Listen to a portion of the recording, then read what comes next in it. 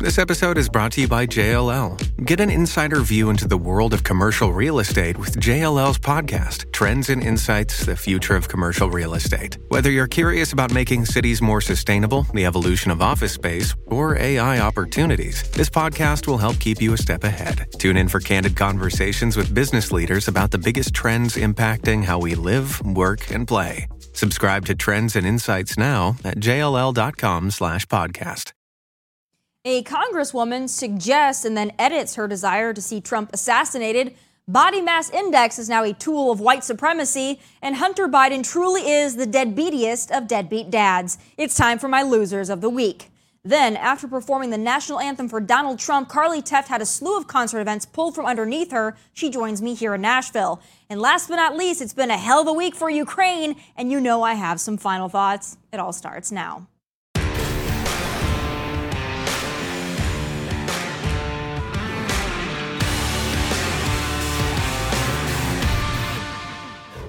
It's that time again, time to name my losers of the week, my selections for the best of the worst, so let's begin with this. Folks, we well know Trump derangement syndrome cannot be cured. Even if there was a vaccine for it, it probably wouldn't prevent transmission or spread. So for now, the pandemic of TDS rages on. And look no further than Democrat Congresswoman from the Virgin Islands, a non-voting member, thank goodness, Stacey Plaskett, who asserted then quickly swallowed her desire for Trump's assassination.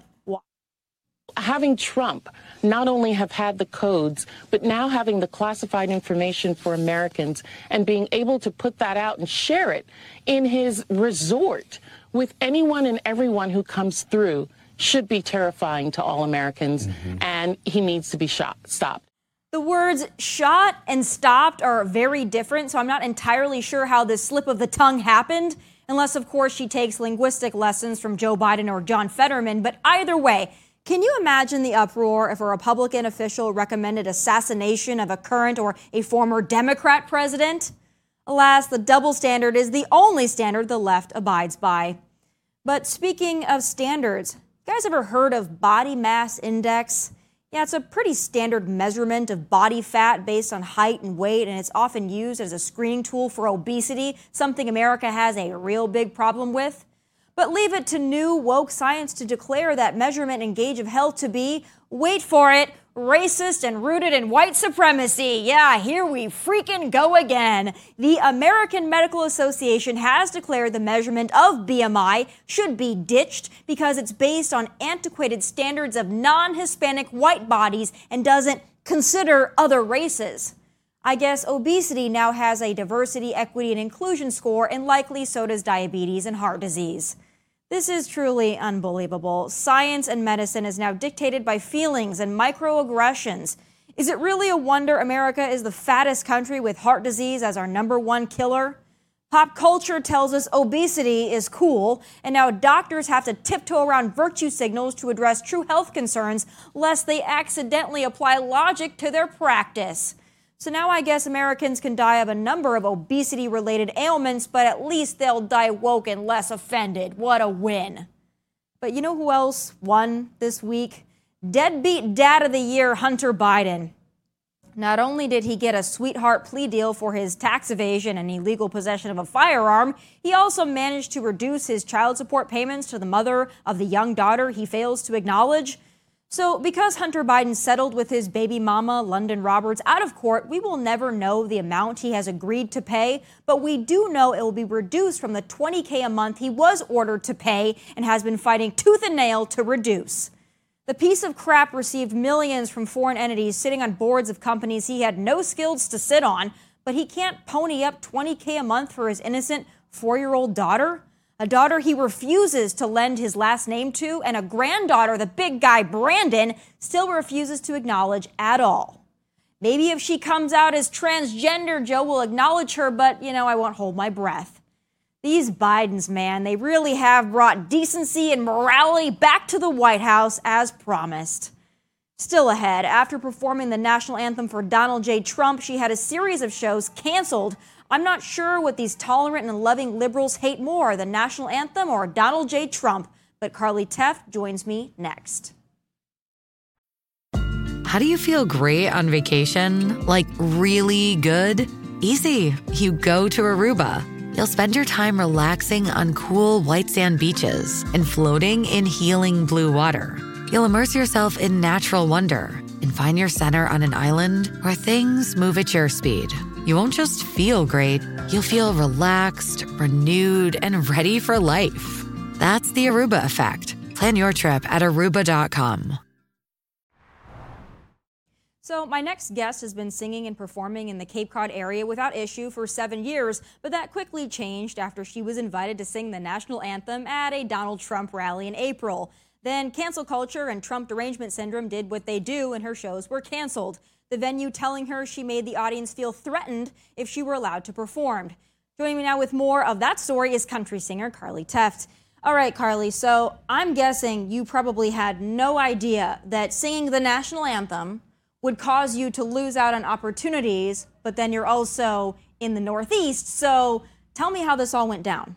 I was touring in the Massachusetts area at the time in April, and I got a call from a mutual friend saying, hey, I'd love to connect you with the Trump team. They're looking for someone to sing the national anthem.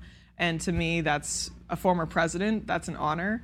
I love to sing the national anthem. That's a part of my job of being a performer and a singer. So I didn't think twice about the opportunity and went up there, did my job, and came back to Nashville, and all of a sudden I got a phone call saying, oh, we need to cancel your shows for the rest of the year. And they alluded to it being because you performed the national anthem at a Trump rally. What was that conversation like? Take me into exactly what they told you and what they said to you about this. I'm in my apartment in Nashville, and I first got a voicemail from the owner, who I haven't spoken to in probably over a year. I usually work through a different manager when I'm booking. And I called him back right away thinking something was wrong. And he said, I saw what you did over the weekend. I'm sure it was great for your career, but ultimately I can't have any controversial pieces in my gallery, like nude portraits. So I guess what I'm asking is, are you a Trump supporter? And all that just threw me for a loop. And I knew he had already made up his mind no matter what I said. And truth be told, like I just said, singing the national anthem is always an honor. I use it as an opportunity to unite and bring people together. Right. And that's what I explained to him. I said, the only person I wholeheartedly support is God, my Lord and Savior, Jesus. But this was a former president, and it's our national anthem. So I look at that as full of positives, and how people take that, I can't control. And he said, well, you got a great head on your shoulders, but I don't want my audience base to feel threatened. So I think it'd be best to cancel your performances for the rest of the year.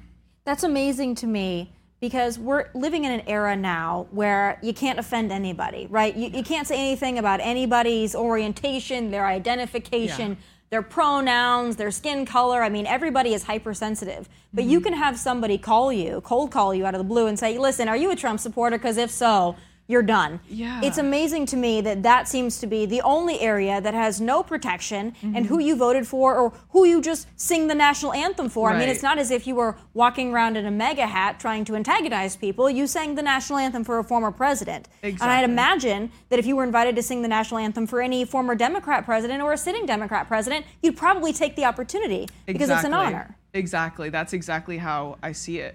And it's just sad to me that things like this are happening. And for about a month, I didn't come forward with this story, but talking to different family and friends, they started to, kind of spread the word around. And it really just, it's about more than me. It's about more than the music. It's about the national anthem, and how there's just so much polarization right now that how can we use this for the better in this country to say, hey, this isn't okay if it happened if it were a Democrat president. I don't think it would have been okay either. So that's really my message about this. So after this story came out and you told people what had happened, did you get a call from this venue? Did they reconsider? Did they say anything at all about what they had told you? I have not heard from them.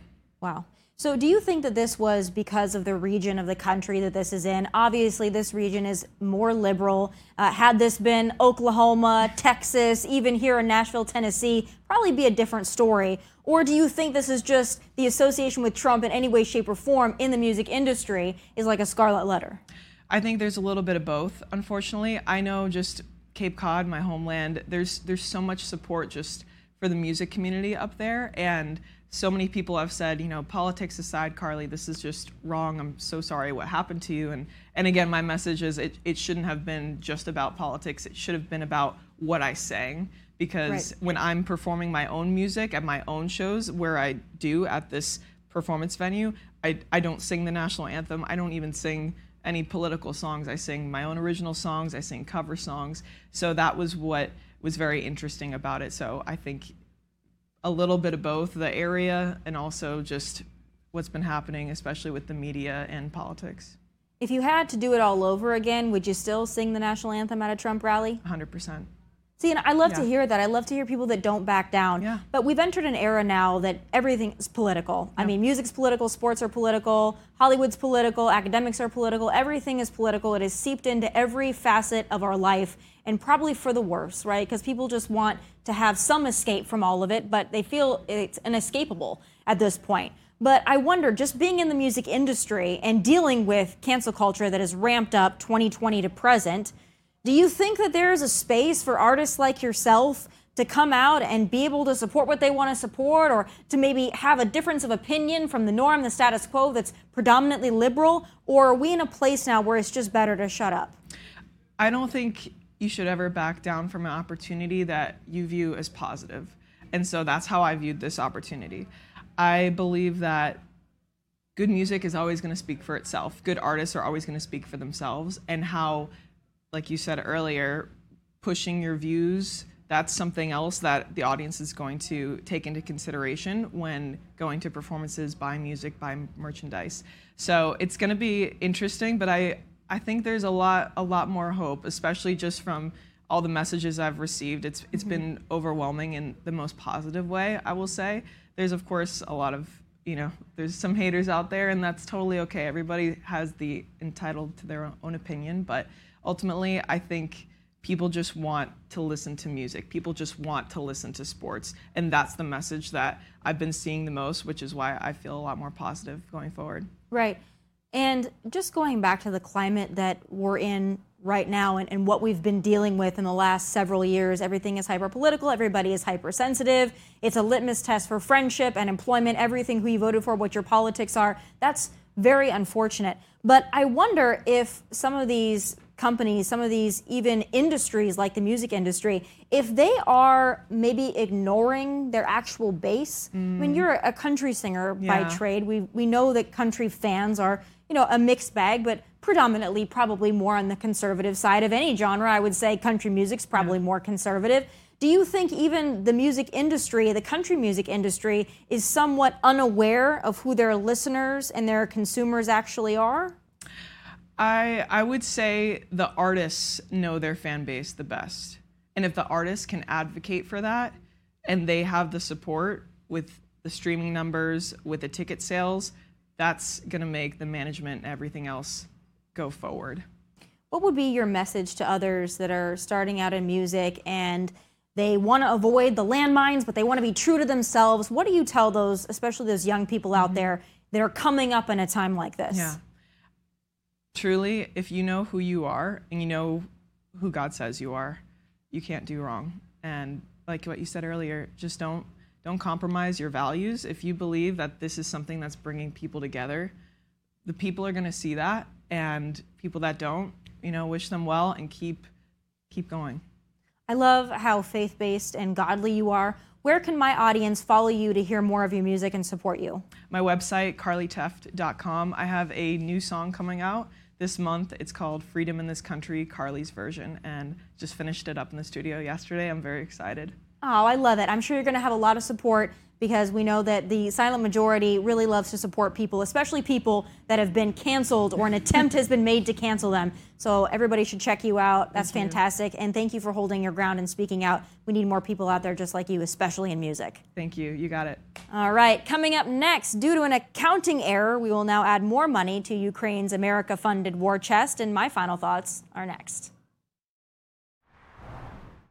Due to a Pentagon accounting error, we, the U.S. taxpayers, will now have more money freed up to send to Ukraine. What an enormous slap in the face. It's time for Final Thoughts.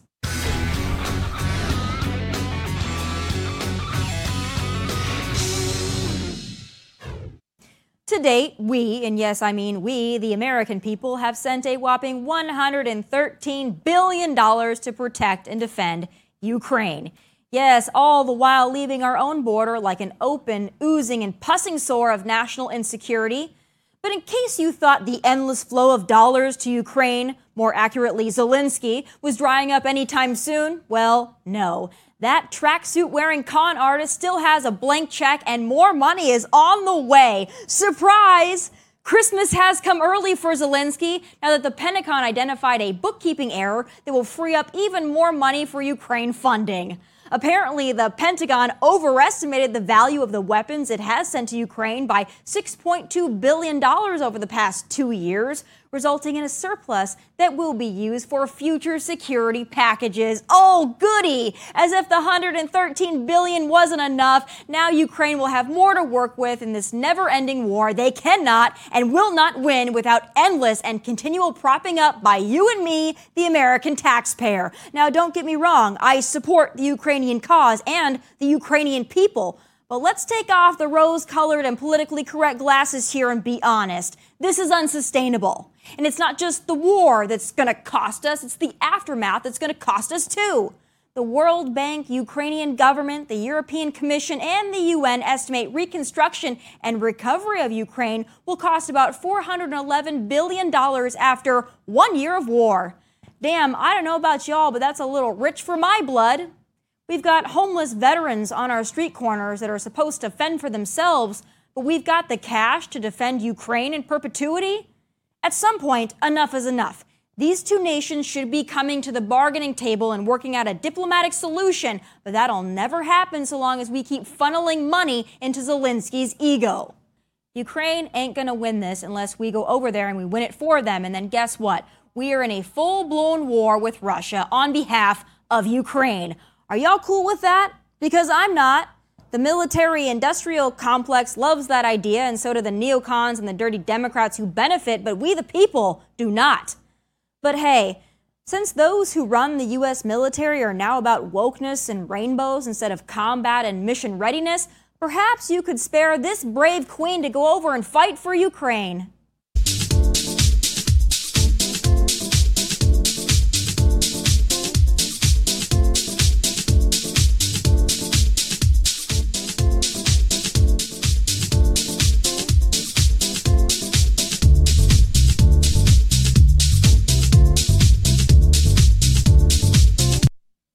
I'm sure he will have Putin just shaking in his boots.